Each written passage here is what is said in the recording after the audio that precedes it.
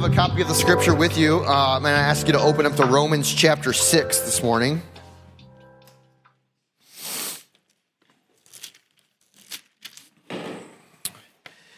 And we're going to be dealing with, at least in some way, shape, or form, the entirety of Romans 6. It's not very long. It's 23 verses. Paul,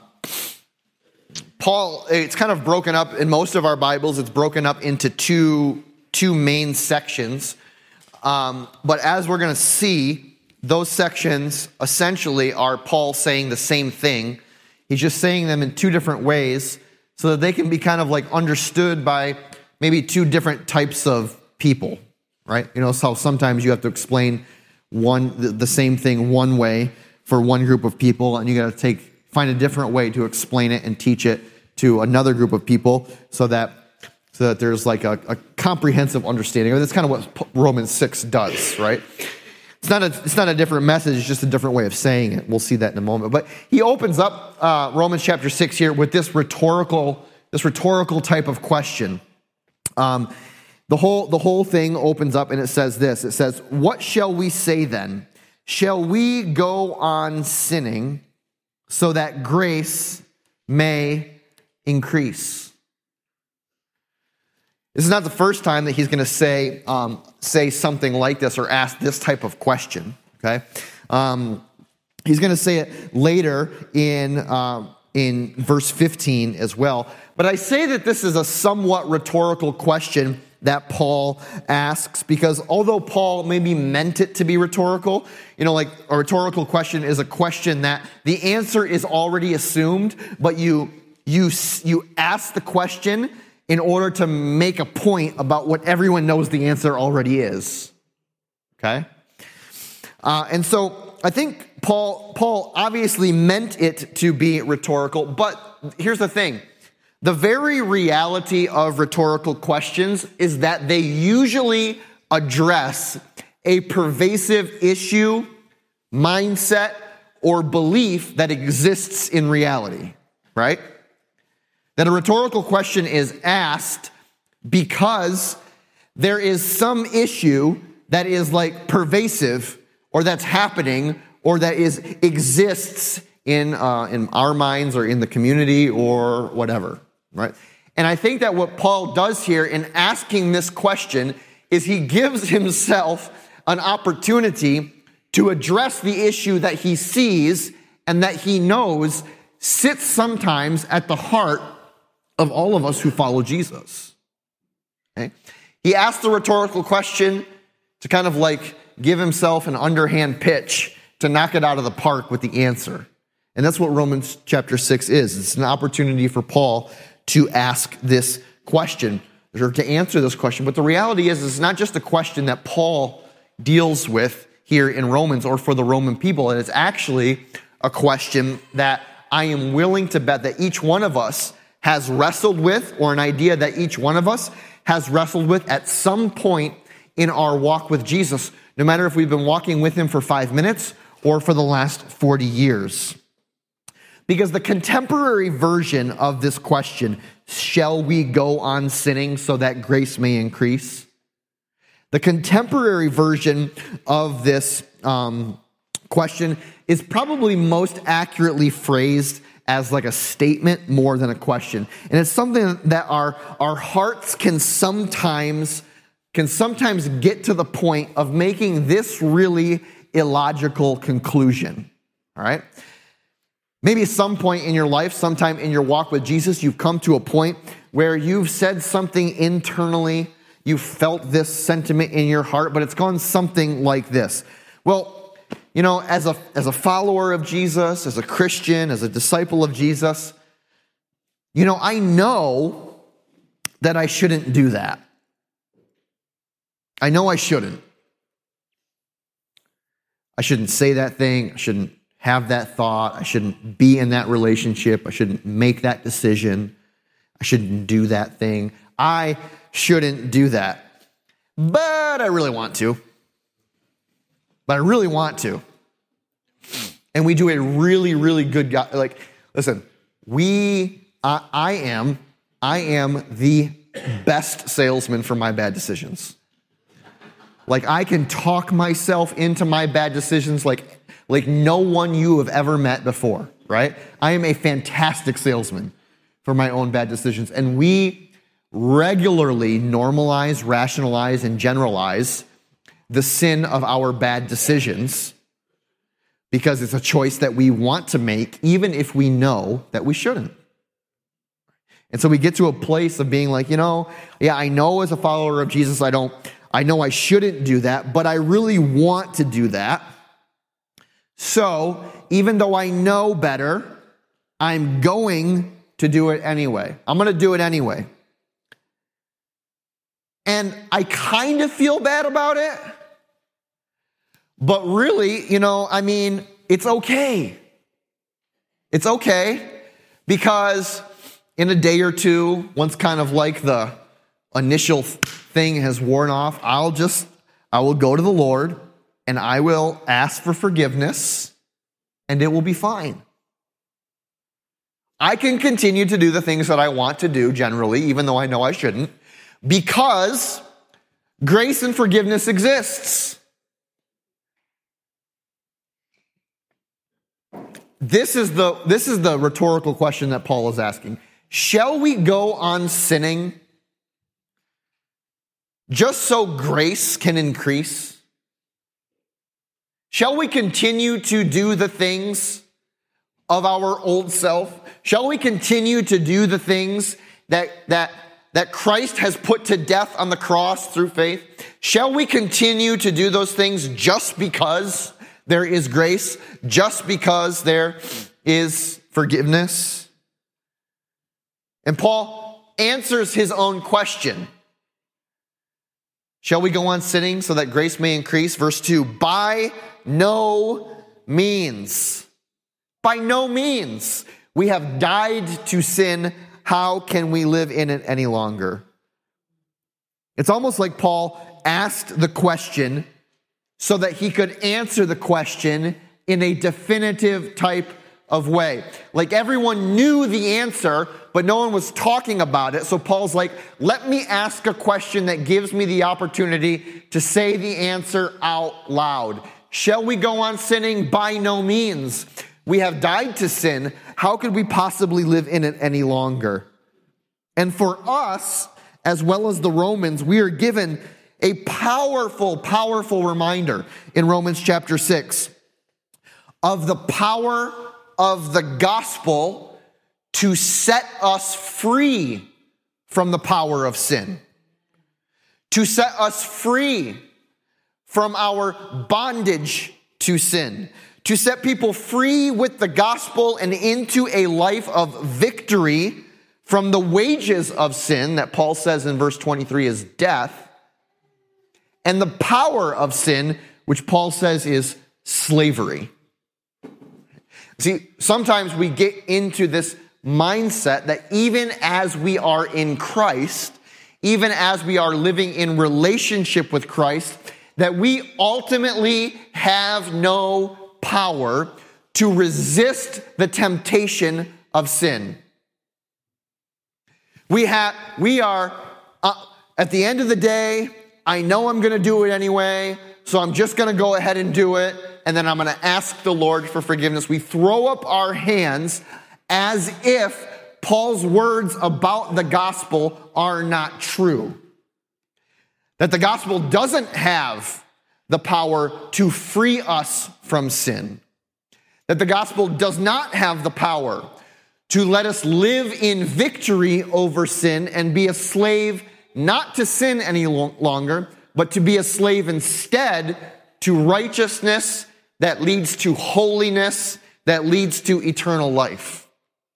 We willfully adopt an identity of defeat, where the gospel continues to communicate that in all things, especially in our relationship with sin, Jesus Christ has been victorious. And that by faith, we are united with him, not just in life, but in victory over death and sin. We are not powerless over sin. We are not powerless over temptation. We are no longer bound with the chains of sin and death, but God, through Christ, has given to us a new identity so that now we may walk and live in the victory of being set free. But how many times, listen, how many times do we go back to the old man that has been set free from sin, and we get down on our hands and knees and we're like giving this guy CPR? Like, man, we want sin back. We want to go back to the place. We want to go back to the place of being like, yeah, I know that was set. I know the old man in me has been crucified with Jesus. I know that the life of sin has been dead in me. It has been put in the grave. It did not resurrect with Jesus Christ. Only life came from that. But I'm going to go back to this old me, and I'm going to do CPR on it because, right, I want to. And it feels good. And there's forgiveness anyway, right? Paul's answer to this question, shall we go on sinning so that grace may increase? Of course, we read is in verse 2. It says, we died to sin. How can we live in it any longer? There's a really important point I want you to see and understand and get up here. We don't often talk about or I guess we do, but listen, we in American Christianity, we have an idea that transformation of our life, transformation of our heart and our soul simply comes with more knowledge, right? We just need more information. We don't actually need the Spirit's indwelling of us to transform us, right? We don't actually need the work of the Spirit, right? And the work of pursuing intimate relationship with God, the hard work of pursuing intimate relationship with God in order to be transformed. We just need to know more up here. So we read the books and we listen to the podcasts and we watch. You come to church on a Sunday morning and then you go home and you watch your favorite preacher online as well. And then you maybe listen to a podcast tonight as you're going to bed. You just need more information, right? And information precedes transformation. Well, information is important. And yes, knowledge is absolutely important, but knowledge is not everything. We are not just brains, right? We are also bodies. We have souls. We have emotions, right? That God has created us as holistic, complete beings. And that if we do not attend to our whole selves in the process of transformation, then we will be just really smart and informed, deeply, deeply dark sinners. Having every bit of theological knowledge up here, but having no application of it in our lives that brings transformation. But what Paul is going to say here in Romans chapter 6 is like, hey, have you forgot what you know about who you are? Have you forgotten about what you know about who you are? In this case, Paul is going to be like, I need you to remember who you are in Jesus. This whole section in chapter 6 is not Paul saying, this is what's possible if you do X and Y. This is what's going to happen if you just take these steps. What Paul is going to say is like, you've already taken the steps. You've already done the things. Somehow, some way, you have forgotten who you are, and you have gone back to operating under the identity of the one who is still in bondage to sin, who is still chained up in slavery. But that's not who you are, Paul says. Okay? We died to sin. Is that present, past, or future? We have died to sin, right? How can we live it any longer? Paul is talking about a reality that has happened in the past, something that has already happened. We have died to sin. How can we live in it any longer? Look at verse 3 and 4. Don't you know that all of us who were baptized into Christ Jesus were baptized into his death? Therefore, we were buried with him through baptism into death, in order that just as Christ was raised from the dead through the glory of the Father, we too may live that same life. We too may live that same life. Paul is talking here not about the possibility of what can happen in the future, right? He's talking about what has already happened in you and I through faith in Jesus. We have already believed on Jesus. We have already expressed faith in Jesus for our righteousness, right? We talked about this last week in Romans chapter 5, right? That the righteousness of God comes to us through faith in Jesus Christ as a free gift of his grace. He's talking here not to the hopeful future Christian, although we can hear that, right? We can hear that voice. He's talking to those who have already expressed that they have faith in Jesus to justify them from their sin and make them righteous before God. And so he's saying to them, do you not remember where you have come from? Paul is talking about what has already happened. And because of what has happened, because you have been united with Christ in his death, because you have been united with Christ in his resurrection to new life, because this is who you are, he says this in verse 5 and 6. If you have been united with him like this in his death, we will certainly also be united with him in his resurrection. For we know, listen, are we listening? For we know. We know it. It's here already. We don't need more information in this case. We know it. For we know that our old self was crucified with him so that the body of sin might be done away with, that we should no longer be slaves to sin. That we should no longer be slaves to sin. Our old self has been crucified. It has died with him on the cross. And so now we know that we have been set free from sin. For we know that our old self was crucified with him so that the body of sin might be done away with, that we should no longer be slaves to sin, because anyone who has died has been freed from sin. Well, Pastor, I don't think you understand.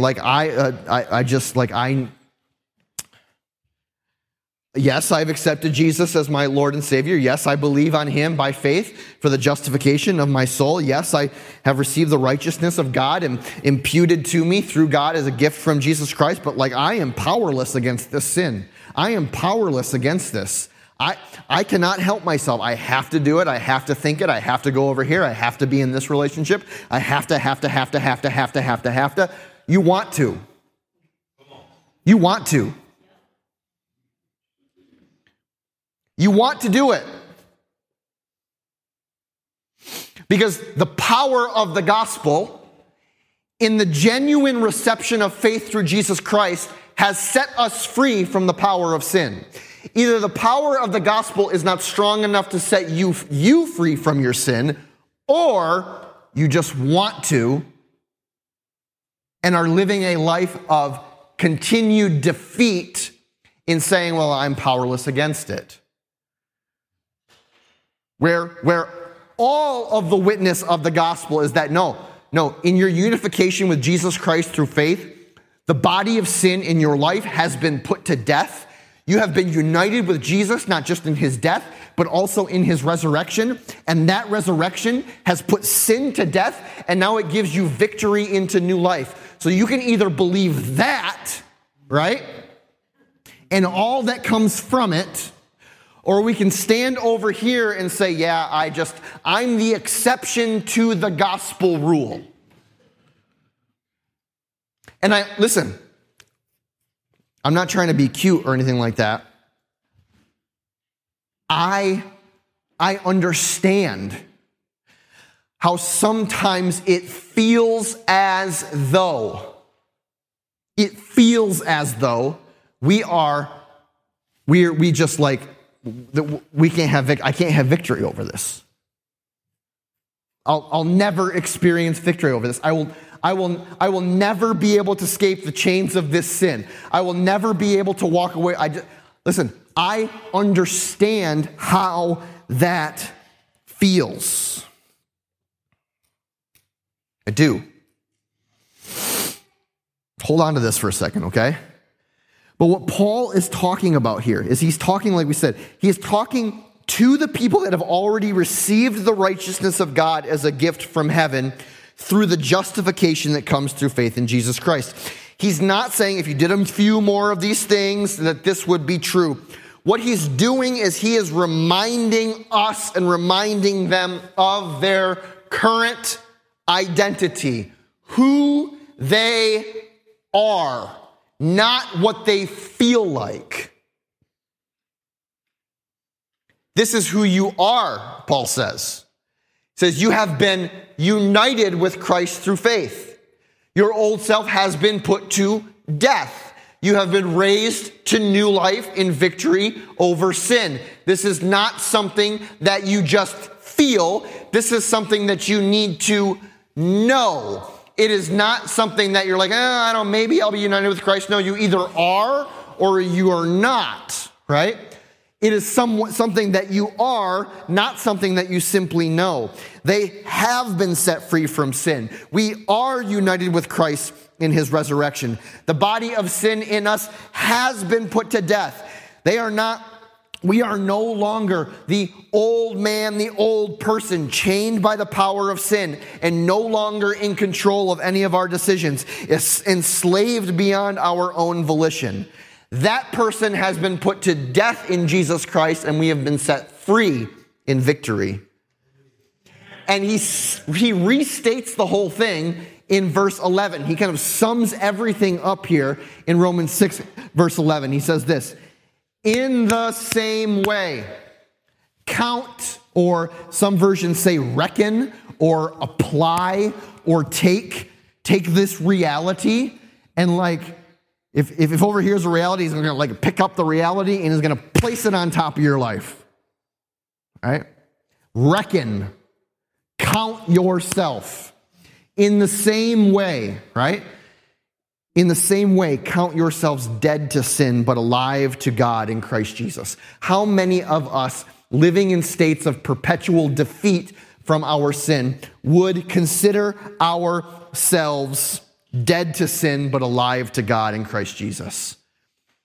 Many of us would say that, well, sin is alive in my body and it is warring against me and I am constantly fighting against it and I can't get victory and I'm always in a state of defeat, right? It's because we have not rightly applied the identity that we are given through faith in Jesus Christ to our own selves, and we willfully and continually walk in an identity of defeat and sin, where the gospel tells us to count yourselves dead to sin and alive to God through Christ Jesus. And one of the reasons that we do that is because we love.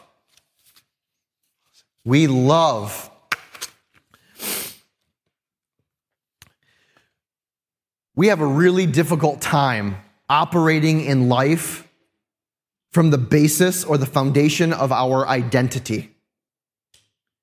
We want to operate our life from the basis or the foundation of our feelings, from our emotions. This is especially true. And you've heard me preach on this before, and I'm going to preach on it again this year. I'm going to do a series on forgiveness, I think in the late summer, early fall. We've preached on this before, but it's especially true when we look at something, for instance, like forgiveness. We have, like, significant hurt has been done to us, right? Someone has sinned against us. Someone has caused injury in our life. And we read what the Bible says about forgiveness. For instance, in Matthew chapter 6, in the Sermon on the Mount, where Jesus at the end of the Lord's Prayer essentially says that if you do not forgive others when they have sinned against you, what? Your heavenly Father will what? Not forgive you of your sins. It's like Jesus could not be more crystal clear about the dynamic of forgiveness in our lives. Right? But we stand over here having been deeply hurt, having been deeply injured, right?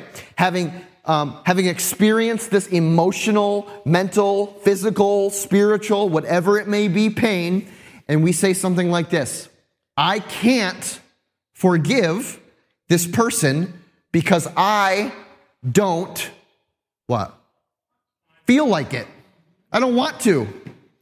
I don't feel like I am in a place of forgiveness yet. Right?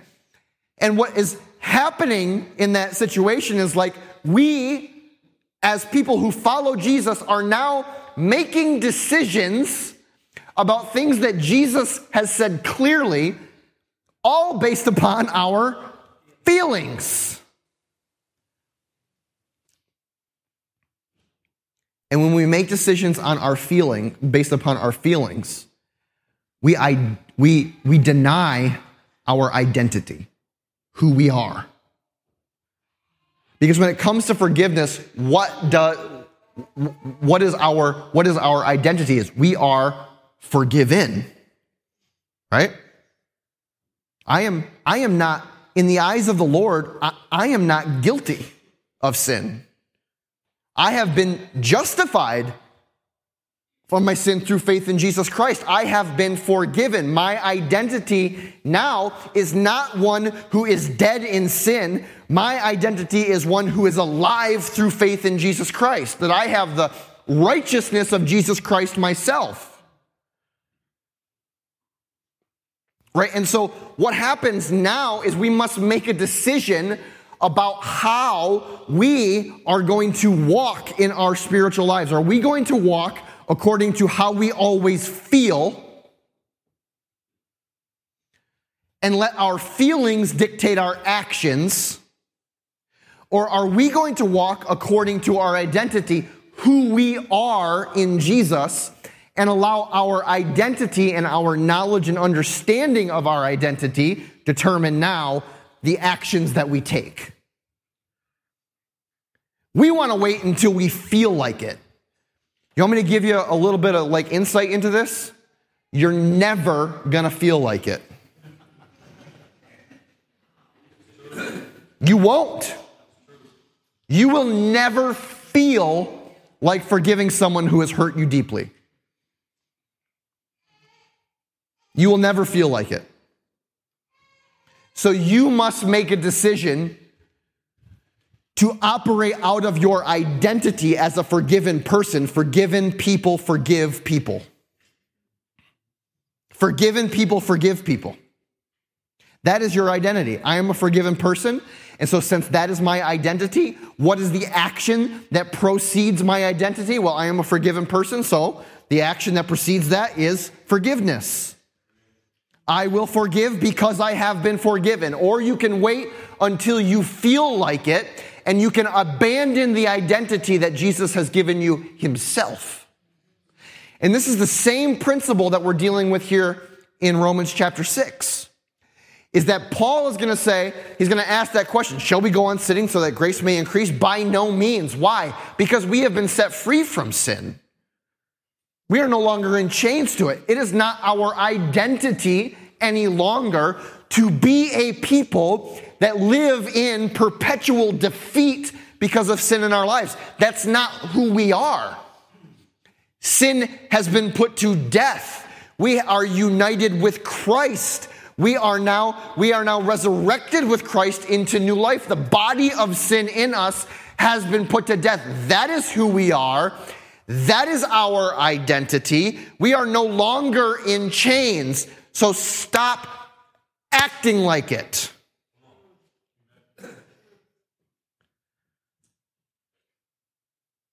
Stop going back and resuscitating the person that Jesus Christ has put to death.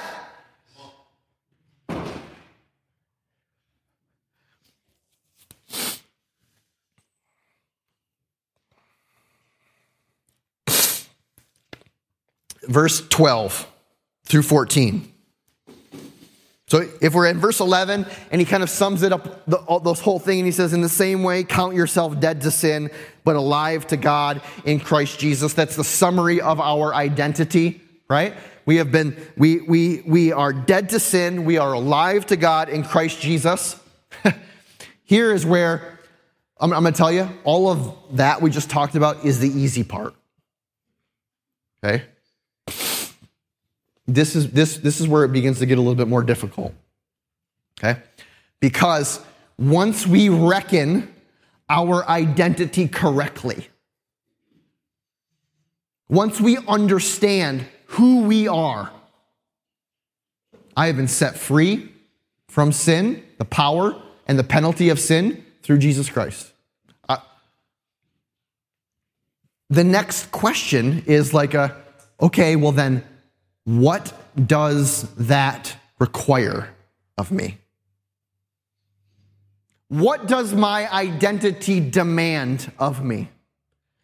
If I now know who I am, is it enough to just know? It's not enough to just know. It's important to know. It's not enough to just know. Something now must happen. And you see how Paul kind of does this. He begins to switch the conversation. He says, okay, you know all this, verses 1 through 11. Now verse 12, therefore, because you know all this, therefore, do not let sin reign in your mortal body so that you obey its evil desires. Do not offer the parts of your body to sin as instruments of wickedness, but rather offer yourselves to God as those who have been brought from death to life, and offer the parts of your body to him as instruments of righteousness. You see, he says there's two things that happen here, right? He says the process now becomes twofold. We understand who we are, so now we must make some decisions about how we're going to walk in the identity that we have. What are we going to do?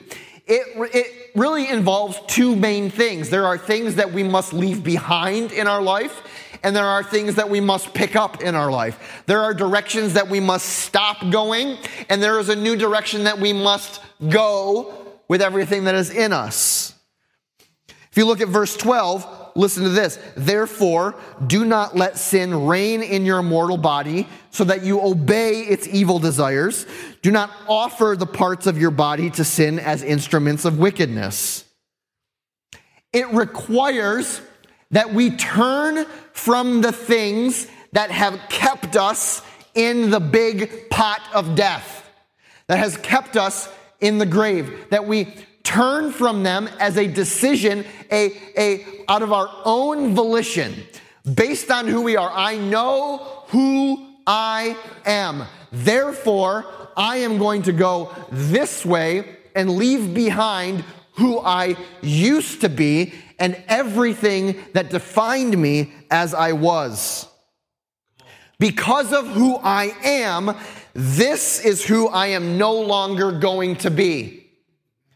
Because I am united with Christ, because I have been set free from sin, because I have been resurrected to new life in victory, I am no longer going to make the decisions that I made when I was a dead man walking. I am leaving behind my life of sin. In the big fancy theological world, we call this repentance, right? We repent. We say, Lord, thank you for adopting me into your family. Thank you for uniting me with Christ Jesus by faith. Thank you for putting to death the sin in my life. Thank you for raising me to new life in him. I now, Lord, turn from my sin and turn towards you. You have put my sin to death, and I am not going back to it. I am walking away. I am walking in now a different direction. But it also involves the decision to be proactively pursuing a life of righteousness. It is not just enough to say, okay, I'm going to repent and turn from my sin, and then I'm going to drift. I'm going to meander throughout life, hoping that I find, God's calling for me, God's desire for my righteousness, God's desire for my holiness. I think eventually, if I just wander around long enough, I'll get to the place where I need to be, right? We never drift in good directions. You don't. Right? You shove a boat out to sea and you take its rudder away from it, it's not going to end up in the location that it needs to go, right? We never drift aimlessly and end up in the right place. It takes intentionality to get to the place where we need to go. And this is no different. What does Paul say? He says, okay, do not offer the parts of your body as to sin as instruments of wickedness, but rather, right? But rather, offer yourselves to God as those who have been brought from death to life. Offer the parts of your body to him as instruments of righteousness. Well, I can't get free from sin. I can't get free from sin. I can't get free from sin. It's because you continue to offer yourself as an instrument of wickedness instead of offering yourself to the Lord as an instrument of righteousness. This is a take my entire life and use it, Lord, for your purposes. How would you use every bit of me? How would you use every cell in my body, every thought in my mind, every word that comes out of my mouth, every dollar I have in my bank account, every minute I have in my day? How would you leverage absolutely everything that I have for your righteousness and your glory, Lord? It is to take everything that I have and use it for you. I give myself fully to you. You see, and in the rest of the chapter here in chapter 6, Paul says it all over again. Well, what does Paul say in the rest of chapter 6? He says the same thing, just in different language. The exact same thing. It's almost like he's talking to, like a highly educated crowd over here in verses 1 through 14, and then verses 15 through 23. He's like kind of talking to like a more blue-collar crowd. I'm like, that's the only way I know how to explain it, right? It's like lots of high theological language in the first 14 verses, a lot of really basic language in the second half of the chapter, 15 through 23, because he uses an analogy that would have been really like applicable to the Romans. He talks about slavery, right? Slavery in Roman times was it was both different and the same than the extraordinarily negative understanding that we have of slavery now. But slavery in the Roman Empire was massive. In fact, it's been said by some scholars and some archaeologists that for anywhere from a third to a half of the population of the Roman Empire was either current slaves or freed slaves. And at one time, the Roman government considered making all current slaves wear the same clothes, the same uniform. And as they began to crunch the proverbial numbers, they were like, yeah, we're not going to do that anymore.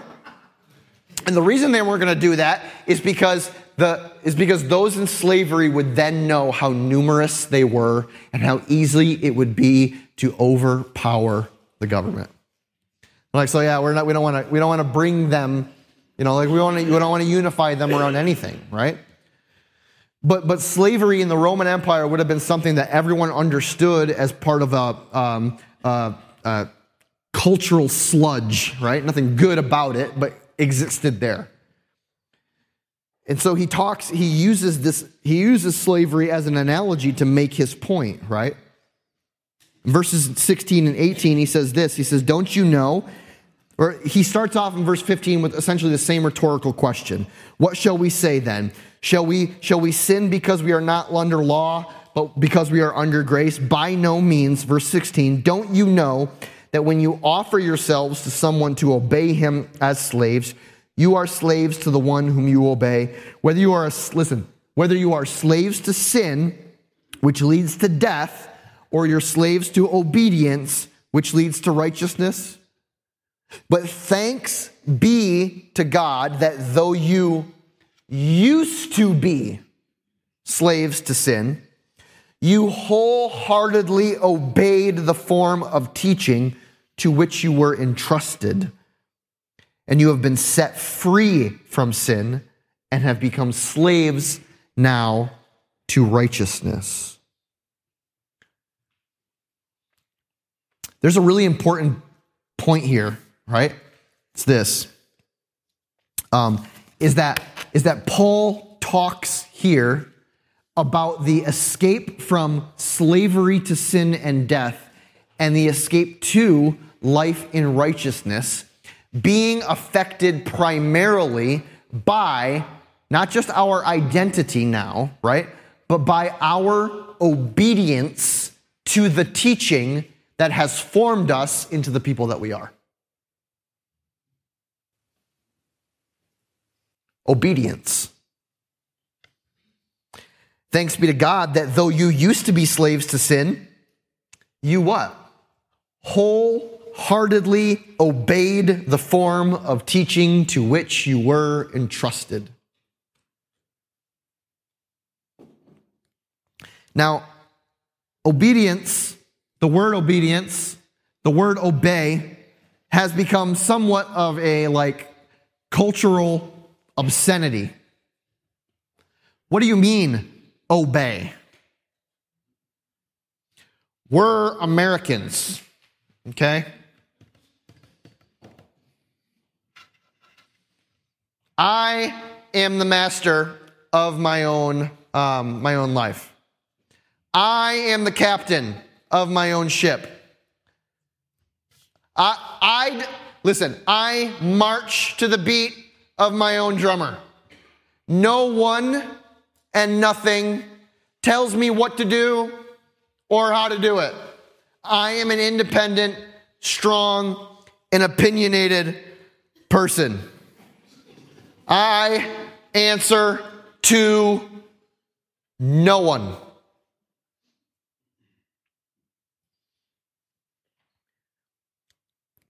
It would be, I wish it were less funny. Because the awkward chuckles are like, well, yeah, duh. But the reality of Scripture, if we take the inverse of what Paul says here, is like, yeah, we generally live and consistently live in a pattern of slavery to death because we simply refuse to obey anything that is not our own idea for our life. You can make all the theological gymnastics you want about why we can't get free of sin and why we can't move on and why we can't do this and why we can't do that. And really what it ends up coming down to is that when we have already been transformed by Jesus Christ, right? When we have been when we wholeheartedly obey the teaching that's been entrusted to us, when we live a life of obedience to the Word of God and to the Spirit of God in us, we experience victory. And when we flat out reject the authority of God and we flat out refuse to obey anything that our own opinions and feelings, we continually walk in slavery to sin and death.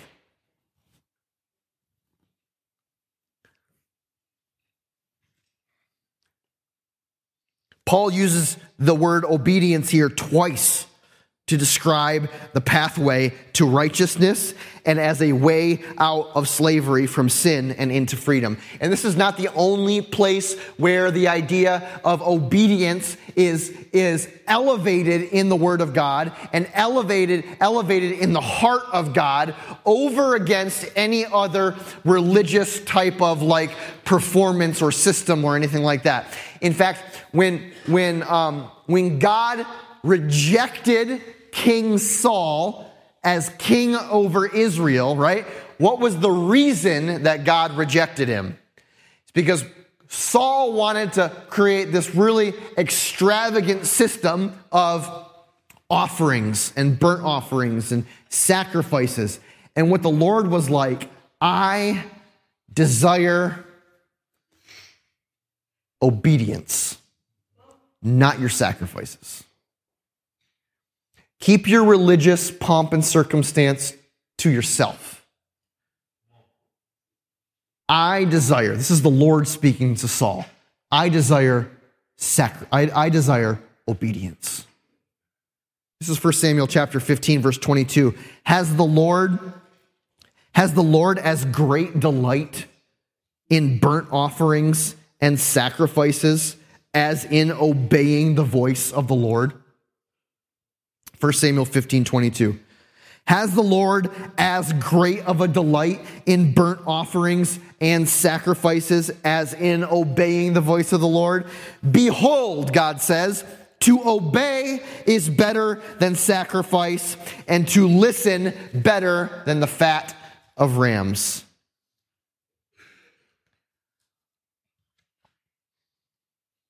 Paul goes on then to finish up in verses 19 through 22 and saying these things.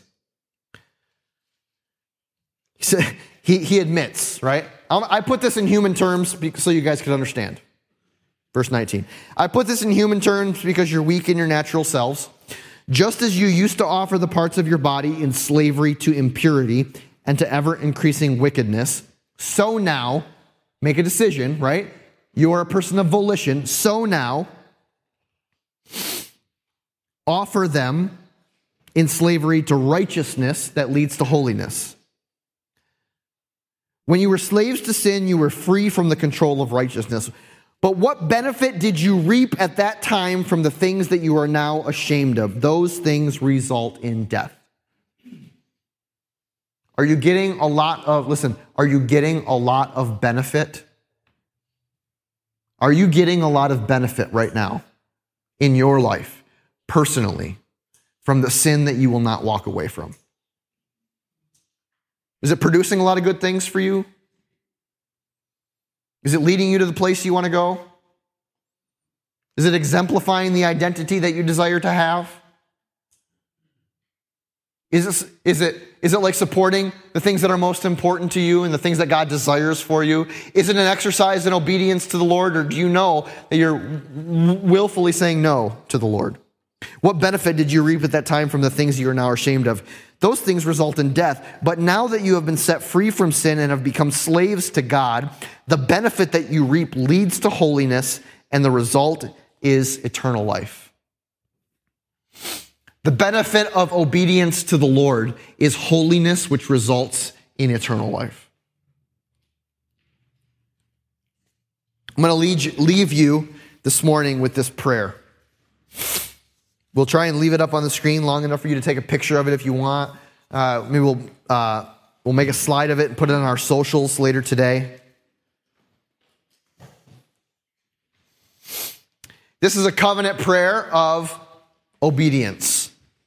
This is a covenant prayer of saying to the Lord,